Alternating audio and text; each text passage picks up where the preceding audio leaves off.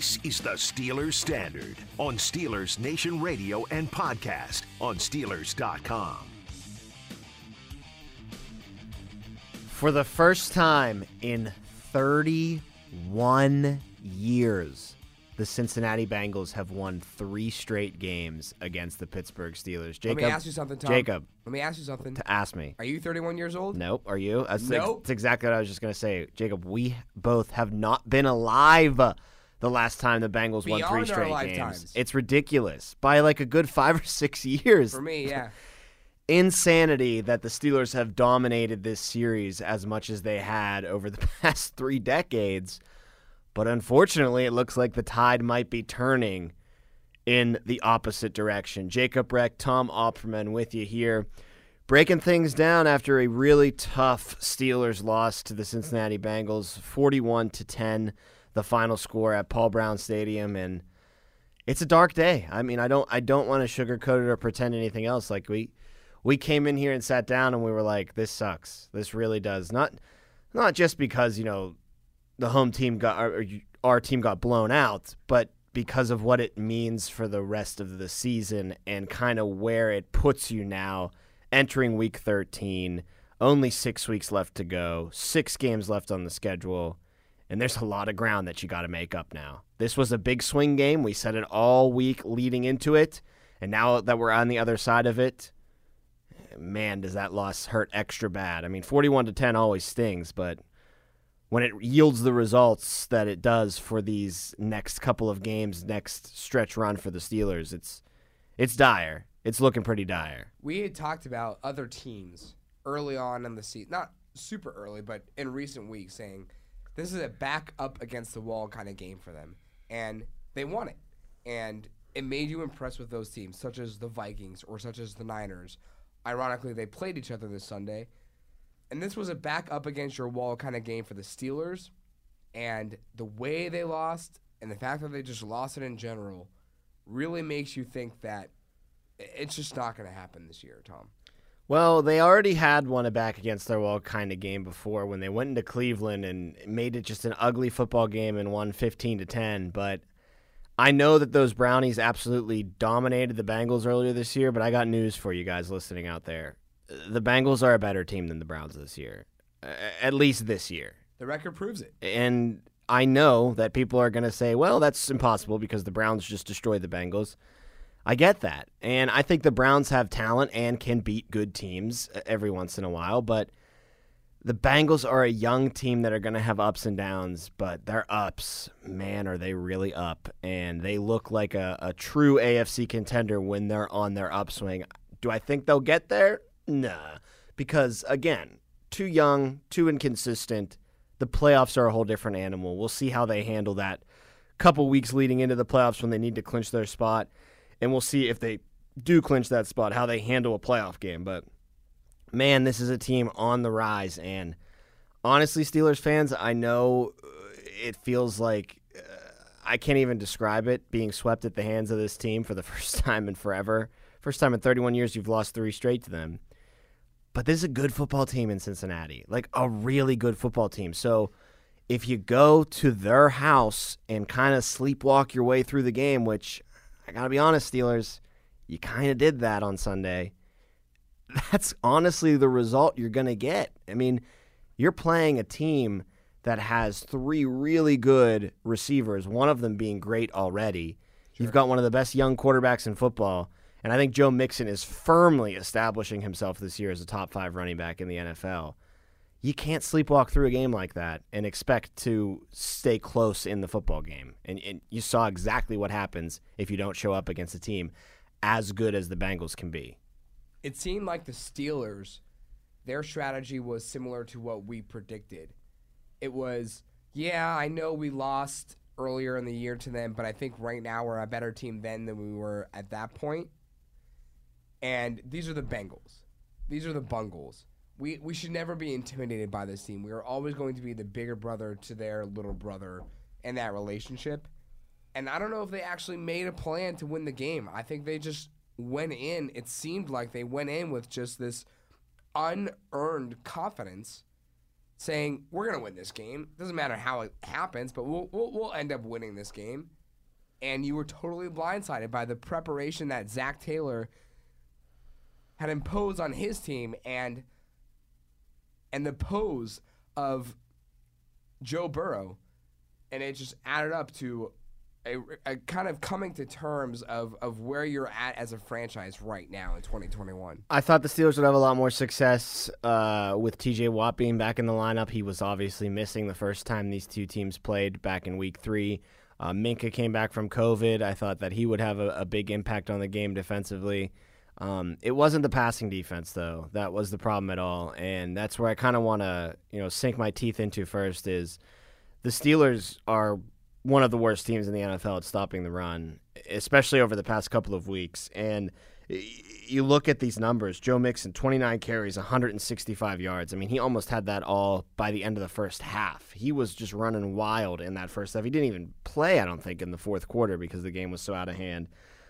Evans had 5 carries for 23 yards. That was the only other significant contributor there. Burrow, of course, had the 8-yard touchdown run to open up the scoring in the football game. But for the second week in a row, and for only the second time in Joe Burrow's career, the Bengals outrushed their own passing yardage. They ran for a total of 198 yards on 38 carries.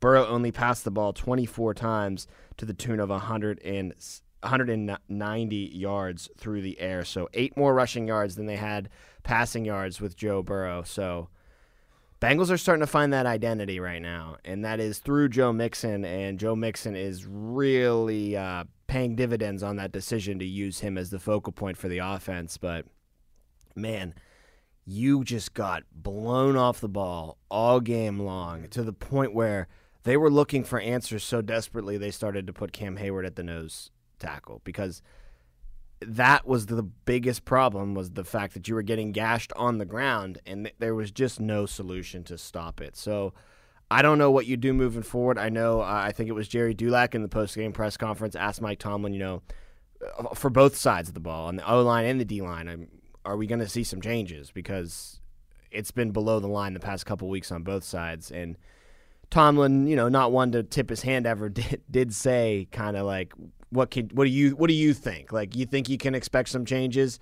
So I think we'll see some things, toyed with as we work our way through practice this week and head towards Baltimore on Sunday at Heinz Field. But that defensive line and that defensive run game is just abysmal right now. And honestly, you can't win any games in the NFL if you just get run over like that. It makes life way too easy for any offense, especially an offense with as good of a quarterback as Burrow and a good trio of wide receivers like the Bengals have.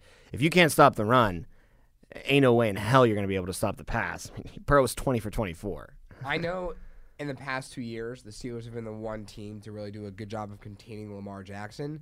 This is not the I'm nervous. This is not the same run defense. I'm nervous next week. We talked about how good of a job the Steelers do at containing Lamar Jackson, but last year they allowed, 287 some yards, 86 yards on the ground allowed to them in the first game when they went head-to-head, because in the second time it was the C team for Baltimore. But well, the good news is Gus Edwards won't be there, who absolutely dominates the Steelers. It was the Steelers' daddy as of the last couple of years, but still, I expect Lamar Jackson to run wild, brother. all over. Yeah.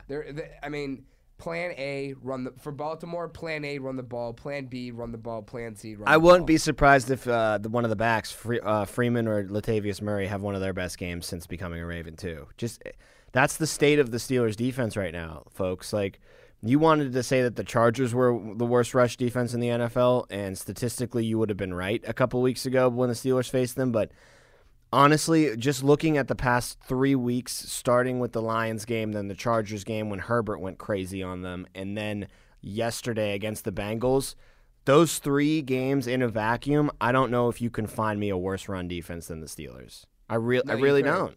You couldn't. And against teams that aren't necessarily the best at running the ball. That's got to factor into it. The fact that the Chargers especially, and you saw it when Herbert was their leading rusher. It wasn't even like Eckler was getting the most of the damage done. So in Detroit, it wasn't just DeAndre Swift. It was Ikwebuike. It was Jamar Jefferson. And then last night, you saw exactly what just an individual and Joe Mixon was able to do. Yeah, when you see a thoroughbred go up against you, you saw it how goes bad real it can south be. fast. Yeah. How bad it can be. And guess what? Lamar Jackson isn't just a thoroughbred. He's the best in show, right? I like that. Oh, Well thank done. you. Nice turn of phrase there. Thank you. But, I mean, no one's better at rushing, regardless of position, no one's better at rushing the ball than Lamar Jackson has been for the past 2 years. Oh, and that guy's 3 pretty years. good at throwing the football, too, as well, even though last night. I mean, woof. we saw some bad Woof. plays from Lamar. Yeah. If you don't win that game, if you're the Browns, what the hell are you doing? But, yeah, it's a scary prospect for Lamar Jackson coming into Heinz Field next week. The problem here is it kind of feels like grasping for straws because what do you do to fix it?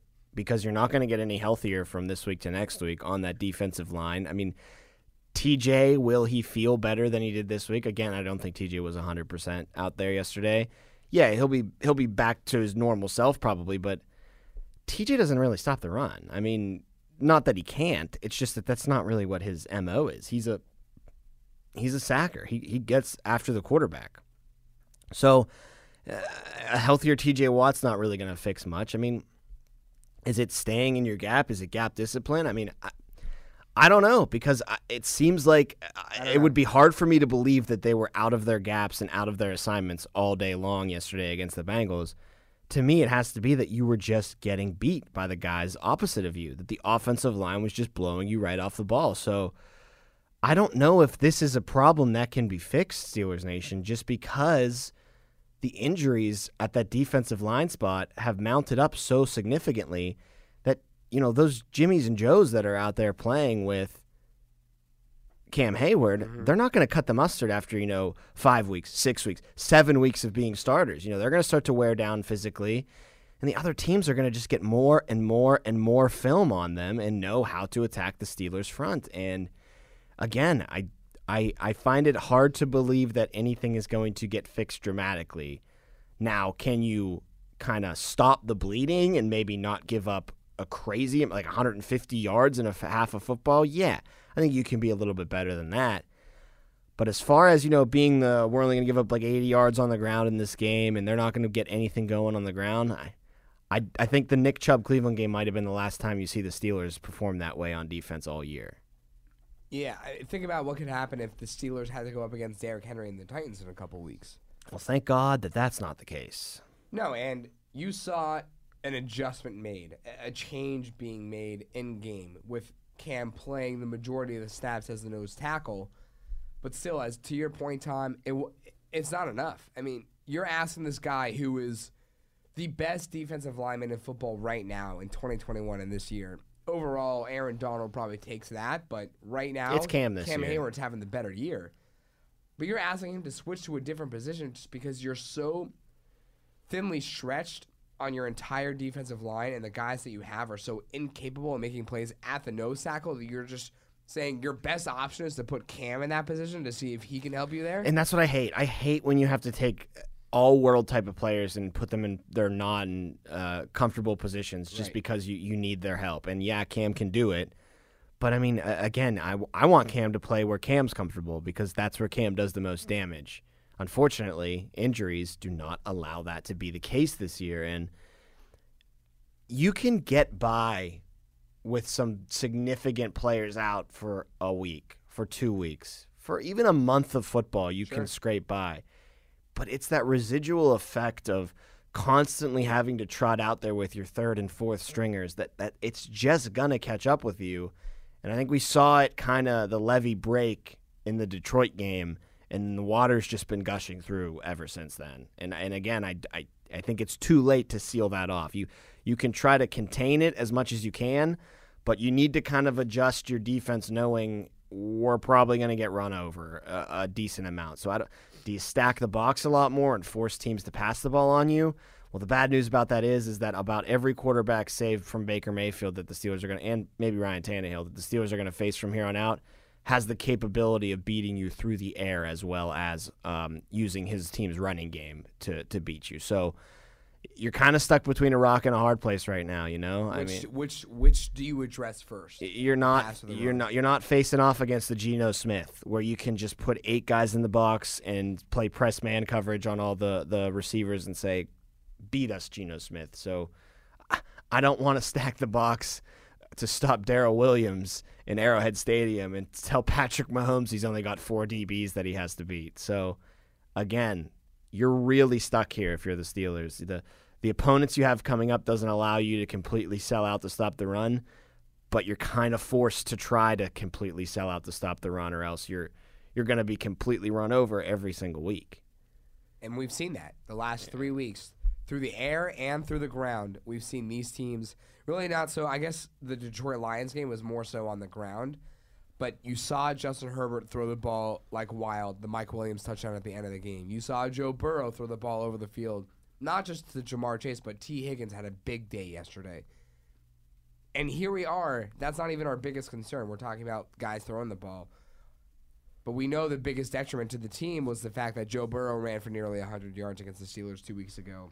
Joe Mixon Herbert. What did I say? Joe Burrow, Burrow. Sorry, yeah. Justin Herbert. Sorry, ran the ball for nearly 100 yards as a quarterback. Not Lamar Jackson. This is just Justin Herbert we're talking about. Joe Mixon had 160 yards on the ground against the Steelers yesterday.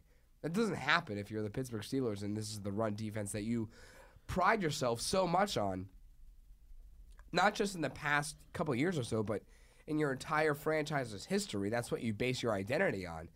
And it is so far away from that this team is almost unrecognizable.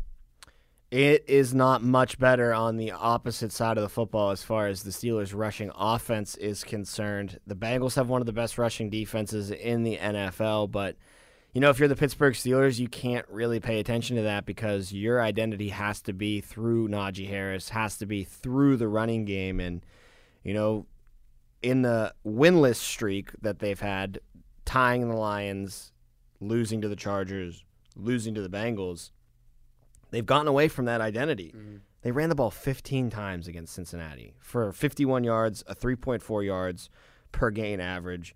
Najee had 8 carries for 23 yards.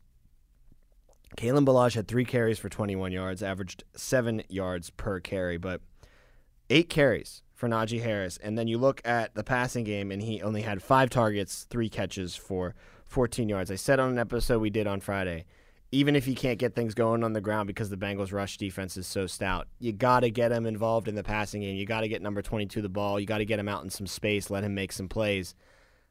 Najee was almost invisible in that game against the Bengals. I mean, I barely remember him. And then there was early in the game when it was like 1st and 15, and the Steelers decided to run the ball, but they did it with Benny Snell.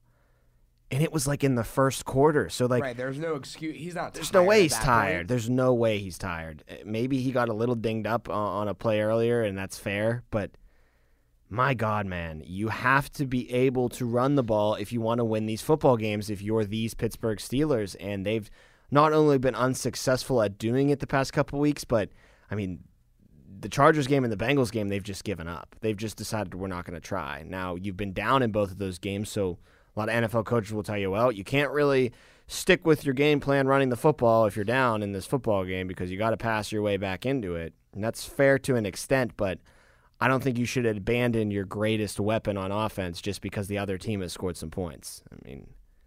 I think I recall hearing the names of Benny Snell, Anthony McFarland, and Kalen Ballage more often than I remember hearing Najee Harris. Well, he had 8 carries, and those Ballage. 3 had 7. So they were basically equal. So you're not wrong saying that. They basically had the group of 3 behind him, and Najee basically split carries in the game against the Bengals. When you think about it, it's disgusting, just that figure.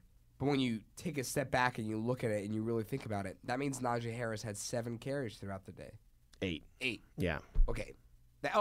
8? Oh, that's much it's fine. Better than, it's much better than just 7. Yeah, come on. They ran the ball. It's fine. The fact that this kid, who we had said on this show and many other Steelers show around us have said that he was the best physical talent coming out of the draft this year, and you're giving him the ball 7 times, Tom, in a whole 60 minutes, is just... It's malpractice. It's malpractice. Yeah. Now, the Bengals don't see the run as much as anybody in the NFL defensively. Opponents coming into the Steelers game only ran the ball on 37% of their snaps against this Bengals defense. So it's a good rush defense, and teams choose to just stay away from even trying to play into their strength as a run defense. But again, I go back to what I said just a couple minutes ago. When you're the Steelers in 2021, you cannot outsmart yourself. You cannot worry about what the other team's strengths are. You're not a good enough football team. You're not a well-rounded enough football team to say, well, this team's good against the run, so this week we're going to pass. And then the next week, well, this team's really good against the pass, so we're going to run. You got to run no matter what. There's no world where you can throw the ball 50-plus times and still come away with a win. Those days of Big Ben doing that are about 3 years too old. He needs a solid running game to get his game going. And I know everybody's going to say, well, the LA Chargers game, Ben threw for almost 300 yards. He had 3 touchdowns, and they really didn't commit to the run all that great in that game.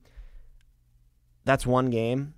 Those games are going to be the outlier for Ben as he's older now, as opposed to the game that you saw him play against the Bengals. That's more what you're going to see when you don't have any threat of running the football for your 39-year-old quarterback. Will he have some games like the Chargers game? Yeah, he will. He's going to the Hall of Fame one day. You know what I mean? Even though he's 39 years old, he can still turn the clock back for a game or for a couple games a season.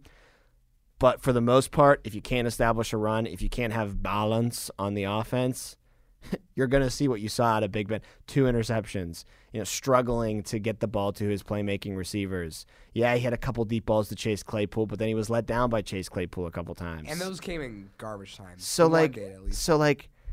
you can't just go, all right, Ben, roll the ball out. You have no threat of the run. The Bengals know you're going to pass the ball. And you know what? Even if you were going to run the ball, they're not scared of it right now because they're stuffing it every time.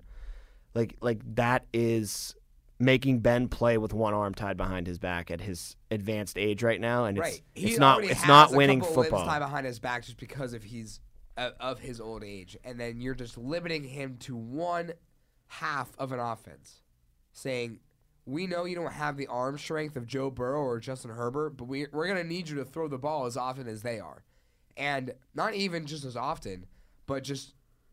I guess I shouldn't say as often because those guys were able to run the ball, were able to use the running game, so even more so than them, and not even acknowledge the other half to your game that could be useful to you. One decision that I want to touch on that was a little puzzling to me was when the Pittsburgh Steelers had the ball on their own 34-yard line. They're down 24-3. This is late in the second quarter.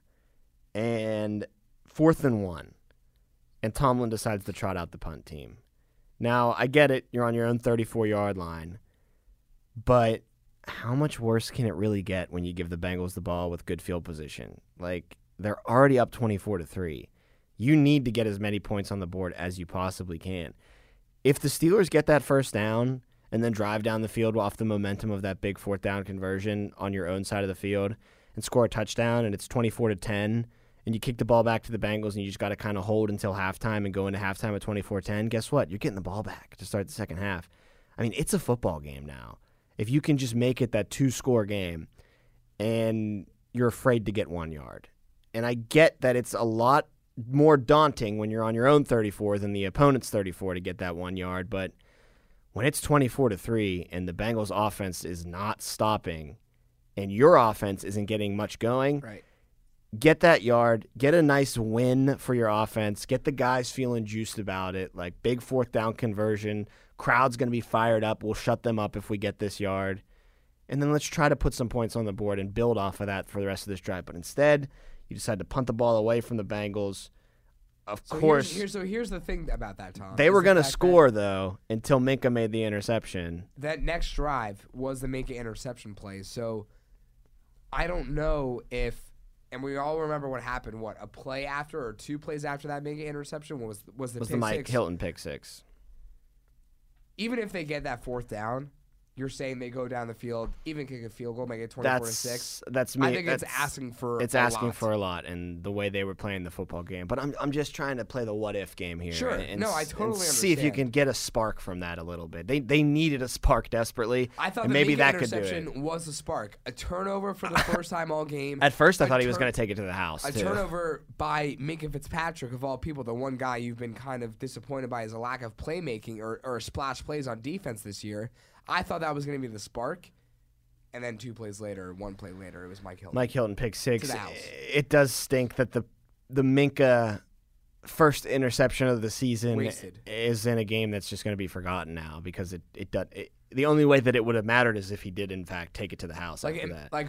Remember back to last year when it was Cleveland on the road against Pittsburgh and Minkah was making plays but none of those big splash plays, and everyone was asking, where is Minkah Fitzpatrick? I get that people don't want to throw him the ball in his area, but where is he? He should be making plays.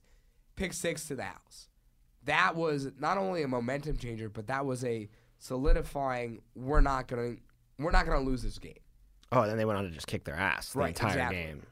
That's what those kind of spark plays can do for you, and that's why Minkah Fitzpatrick has been so valuable for the past couple of years because he brings you that spark on defense, and he certainly tried to in this game. And it was a great interception. He came distance, flying. The ground he had to cover in order to make that interception, only someone like Minkah Fitzpatrick could do. Joe Burrow will learn from that.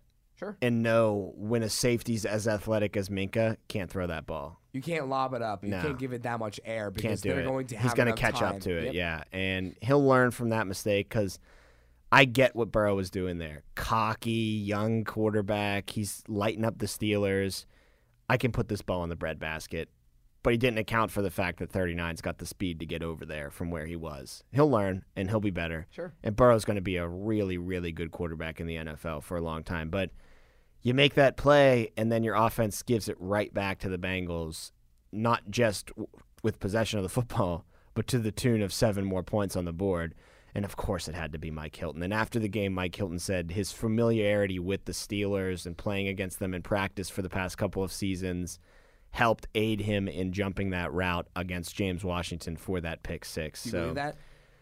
Or do you think that was just him making the comment, kind of making a dig at the Steelers? He has been pretty outgoing as far as his, taunting of the Pittsburgh Steelers, waving at the crowd at Heinz Field after the Week 3 game. So I wouldn't be surprised if he embellished it a little bit, but either way, it was a really good play by him to jump in front of Washington there. Ball that Ben probably shouldn't have thrown. Yeah, sure. But, man, the game was so far over at that point anyway. We were kind of just holding on, grasping at straws, hoping they could get some points on the board, and it went the opposite direction, and that really was the death blow when Hilton was able to grab that thing and take it all the way to the house. So that was a very humbling moment, I think. That was the moment where I think a lot of Steelers fans sat back and said, this might be the end of an era here. So, I was watching that game here in studio working with you, and I got a vibe that reminded me a lot of the Cleveland Browns playoff game from last year. I know what you mean. I think this felt worse. Yeah, I do too. I think that this was just a thorough ass-kicking from start to finish against a team that never kicks your ass. I mean, like I just said, they hadn't beat you 3 straight times in 31 years. So, yeah, this one tasted a lot worse, and this one tasted like oh bleep, this isn't our division anymore. It's going to be bad. This ain't our AFC North anymore. Yeah. The Ohio teams are coming, and the Cincinnati one is well ahead of schedule. So things are only going to get more uphill, not just for the remainder of this season, but for years to come now for the Steelers as they face off against these monsters like Burrow and Lamar. And poetically enough, after Burrow this week, they get Lamar next week. So yippee-ki-yay. Things are looking great in Steelers Nation. That's going to do it for this episode of Steelers Standard, though. Thanks for giving it a listen. I know not the best listen ever if you're a Steelers fan right now. It's tough to get that taste out of your mouth. Pretty morbid. It's pretty morbid, but there were a couple positives. So a couple episodes we do working our way through this day's recordings. We'll get to some positives that the Steelers brought to the table. And, hey, still in the AFC hunt. You're still at 500. You could still make your way to the playoffs. The 7th seed is only 6-5 right now, so it's certainly not a done deal yet. But this episode is a done deal. And for Jacob Recht, I'm Tom Offerman, and we'll talk to you guys next time on the Steelers Standard.